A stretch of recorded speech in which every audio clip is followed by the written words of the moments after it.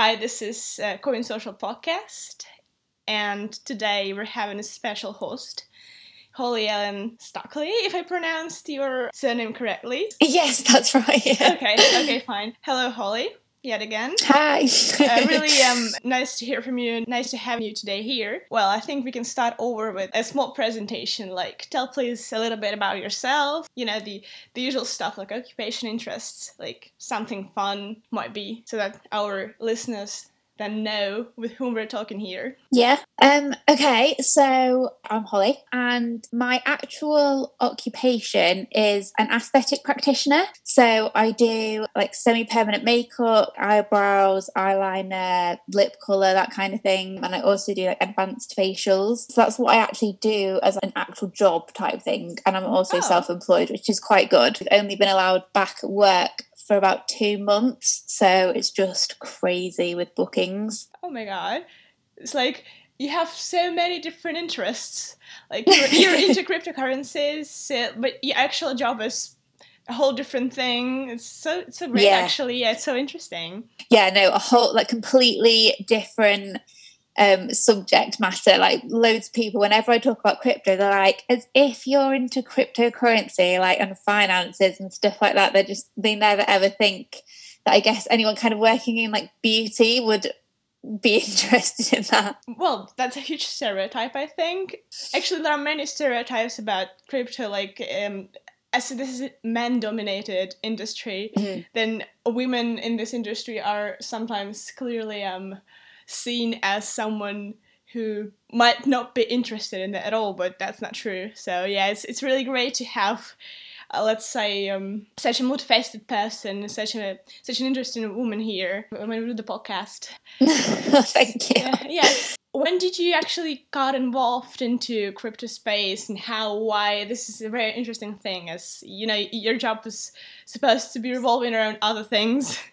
So I originally kind of started looking at like crypto and Bitcoin and stuff and became aware of it probably about 2 years ago. And I didn't really understand it. I just kind of was like, oh, there's this new coin out there that isn't real, but you can buy and trade. And like, I didn't really know much about it. And then I didn't actually start to focus on it until March last year, when obviously we got put into lockdown and I couldn't do my normal job. And I was like, okay, like I've got loads of time on my hands. Why not just use that time to explore this new kind of world that I find quite interesting and just see where it goes? And yeah, it just kind of, that's when I really started to get into it and be like, okay, I find this really interesting. And I found it a lot more exciting than just like normal stocks. And I think stocks have quite like a old-fashioned kind of connotation to them, whereas crypto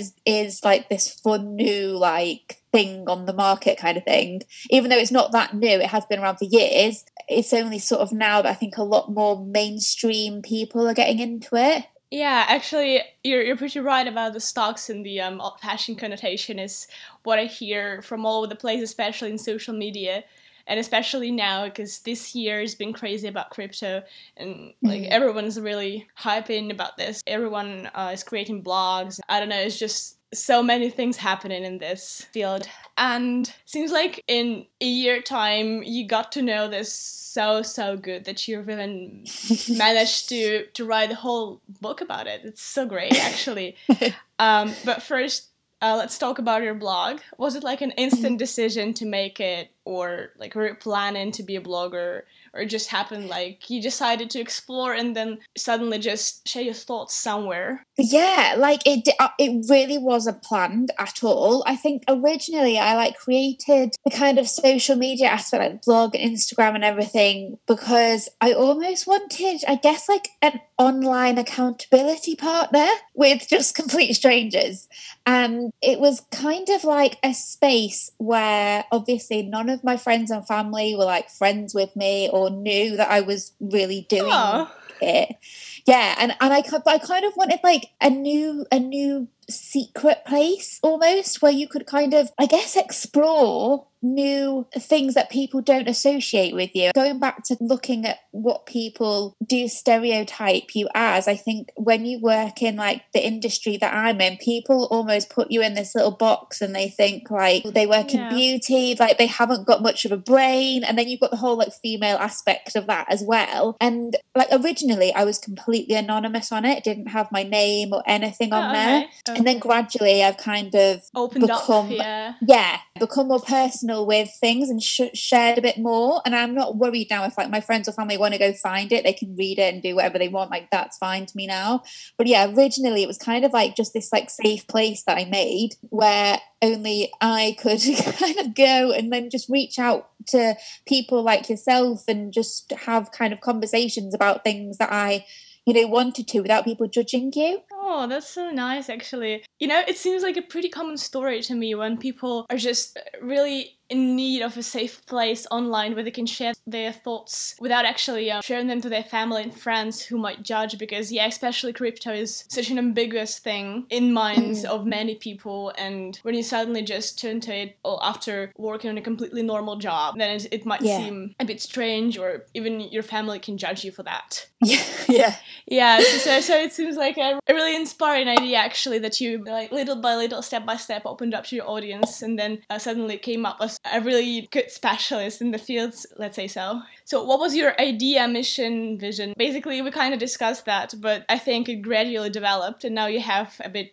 other idea and mission of your blog. Yeah, like originally it was just somewhere for me to kind of share like my journey and kind of document like how I started off, what I started off with, like in terms of like my trading part and all that kind of thing. And it was also a place where I could document what I was learning about, all the new things that come with crypto and all the new words and what everything means, basically. And then it kind of grew into a place that I could use it as a platform to obviously help other people get into crypto and understand what things were in like a more simple and kind of broken down format. Because I think one of the problems with just like the financial industry in general is it kind of puts itself into this category where they use so much jargon that people kind of get overwhelmed really, really easily. And I think with crypto especially, people are like, what is this? Like, how can it be a currency, but it doesn't actually,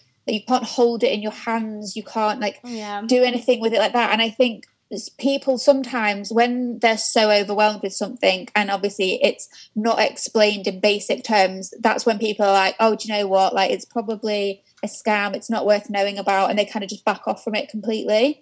And so that's why I think I wanted to build somewhere that people could understand stuff on like a really simple level and be like, okay, like this does make sense, and when you break it down, like anyone can do this. Actually, as for me, as I started over in crypto really, let's say, a couple of months ago, and when I came to this industry, I was like really overwhelmed, as you said, because so many things to know, so many stuff to discover, and actually, even if you're very interested, at first your head is just blowing up because there's too much to see and to know. Well, yeah, and the thing is as well, like, I mean, the media does not help at the minute. I mean, the amount of positive stories that you see compared to negative is just like negative massively outweighs any kind of positive media that you'll see on Bitcoin, especially at the minute. Like as soon as we have a crash, it's like, oh my gosh, everything's like going down, it's not worth anything, it's a scam, rah, rah, rah, rah. I think then obviously people who are a bit skeptical of it anyway, as soon as they read something written by a mainstream newspaper, they're like, oh, well, that must be true. And they back off even more. Yeah, they need some support and opinions too, because media can be sometimes too skeptical about these things. So basically you just want to share a healthy outlook of crypto. Yeah. Is it difficult for you to gain audience? Like, do you promote your Instagram in some way? Yeah, do you make collaborations often, or this one is just like a seldom thing to do? No, so you are my literally first collaboration, which is amazing. That's nice to know. That's actually, I'm so glad. Also, it's like kind of a novel experience for our project too. let's say to get into so deeply involved collaborations, because we had some bloggers writing articles for us, but we've never done a podcast, and actually we've never been communicating so much. So this is also a great and nice thing for us. Yeah, no, it's amazing. And I think, like, in terms of building an audience, I mean, I definitely do not have a large following by any means. I'm kind of in the 900s at the minute. I'm like desperately trying to get to the 1,000 mark. But I think one of the problems is there's so many scammy Instagram accounts. Yeah, for sure. You don't get pure engagement a lot. I think that's quite hard. And one of the things actually that I kind of commented on the other week on my Instagram was I was part of this engagement group, which they're quite common on Instagram. And basically you kind of go on there when you've posted a picture or a video, you tell the other people in the group that you've done it, and they go and then like your picture and stuff. And when I first kind of joined this space, it was a good way of obviously gaining followers and reaching sort of new people that you wouldn't have done before. But then it became some of the engagement groups were really bossy and quite if you don't do this and you're not on social media and you're not active and doing this and following these rules with liking this post and sharing this post and doing that, then they literally kick you out the group. And I was like, people don't live on social media. It isn't healthy to live on social media. Yeah, definitely.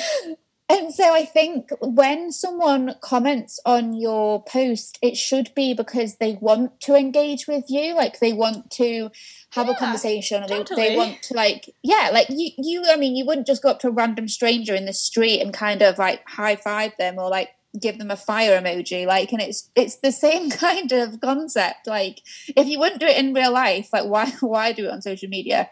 And I think sometimes it's almost better to have no engagement, or to have just a couple of amazing people who really have kind of read whatever you've posted and believe or just enjoy what you've created content wise. It's much better to have just one or two people to engage with you than having 60 who literally are just giving you a weird emoji that doesn't even correlate to what you've written, sort of thing. Yeah, or some sort of those bots, a lot of bots. Oh my gosh, yes, the bots. They're a nightmare, aren't they? And they're like, oh, we've turned this much into this much with this person, give them a shout. And you're like, okay, delete. Yeah, sure thing. This is just awful, especially when you use hashtags. It's I actually was quite surprised that hashtags still work on Instagram, and they really can bring you some more likes and even followers. But then the downside of it, those bots, because they also can find you, or whatever, however this let's say Instagram algorithms work, but with the hashtags, I think you're probably more exposed to bots and stuff like that. Yeah. And people being like, oh, share it with this person and DM them. And you're just like, oh, yeah, you should promote it there or somewhere else. Oh, thank you. I can decide on my own where to promote it. Yeah. But yeah, no, I'd say building genuine engagement, a lot of it is about kind of when you follow people, following genuine accounts, because I think if you follow loads of spammy meme type accounts, then that's all you're going to get. Yeah, it's actually a problem when I do following. I double check on the accounts to see let's say how legit they are in terms of the engagement and followers and stuff, because sometimes it's just you follow one and then you get 10 in a row bots following you back and you're like, no, please, where did I do wrong? Yeah. Great. So, do you have any really exact plans for this blog, or is just let's see how it goes? Yeah, just kind of see how it goes. I mean, at the minute, I'm working on my website, which will be another platform where the book will be, but also I want it to be a kind of, again, another safe place where people can find information and know that it's not got anything attached to it. It's not salesy. I'm not trying to sell them anything. It's a genuine place where they can go to either, join up with affiliate links and stuff, because you get way more if you sign up to certain trading websites and stuff. If you sign up through somebody, the amount of bonuses that people get is crazy. Like, I don't actually get anything, but you guys get like loads. And I think it's having a place where people can like go and know that like that site is genuine as well, and that you're not like selling anyone anything, you know, because you don't gain anything from it. So yeah, just creating again like a safe, like trustworthy space where people can go and get information, like latest crypto news, all that kind of thing. And yeah, without the opinions, because I think a big problem we have as well is you have these big YouTube like influencers in crypto, and they do these adverts, which are like basically clickbait they put like worst case scenarios as their YouTube video headlines. Don't know if you've seen those. And like, they'll be like, Bitcoin's going to 0, or like Bitcoin's going to 500,000 or something like ridiculous that people click on, obviously just so that they can get the views. And I think sometimes they kind of add fuel to the fire with stuff, especially with media, because it makes you not want to be part of that industry or believe it, because people are just kind of using it to like make money for themselves kind of thing, as opposed to actually helping people. That's the point. Actually, when I researched some info about, let's say, some coins, like newly baked coins, obviously there's not so much information in the media because it takes time to analyze and post something over, but then you go to YouTube where it's really easier to post something, and there are like billions of videos, and you don't know whom to trust, because these are just basically people you see the first time, and then you just click really the random one which has the most appealing or the most clickbait title, and you sort of get this unobjective outlook of the situation, because this person is obviously just trying to hype. But yeah, exactly. And I think that's like a big problem, because that's where the sort of almost the volatility comes in with a lot of stuff, because people are like, oh, crypto is really volatile. And yeah, it is. But obviously a lot of it is down to being influenced by things like what we talked about in the article, you know? Yeah, sure thing. It's actually a pretty common thing when we are trying to get to some, let's say, collaborations with the coins which we list. We normally can just text them like, hey, we can make, let's say, a tweet about you, about your listing on our platform, and would you be so kind to reblog it, just like to increase some engagement? And many coins are actually really afraid when you do this, and they set you strict guidelines like, please just don't talk about our price. You can talk about any metric, social engagement, Twitter mentions, but please don't talk about price, because it could be a speculation or anything. Just like they are afraid themselves of anything that could barely influence their, let's say, reputation or their metrics. And this is partly because of those bloggers who are trying to hype with the help of the coins and their volatility. That's just sad sometimes, actually, I would say. Well, yeah, and the thing is, like, when you're trying to find out genuine, like, facts and information on a coin, if you're going to somewhere, like, who has basically, like, drawn you in through clickbait, I mean, you don't know what investment they've got in that coin in order to, like, promote it, you know? Because they don't obviously have to be transparent with that. So I think, yeah, it would just be nice to have a place where people could be like, okay, this is like a fact. There's no denying what this piece of information is. There's no kind of hidden motive or agenda with it. Like, this is what it is kind of thing, you know? On the post-production stage, we decided to cut this podcast into several parts because it came out too large. Our talk with Holly was very intense, and actually we've talked for an hour. That is why there's going to be several episodes of this dialogue. Thank you for your time. Be waiting for the next parts and stay tuned.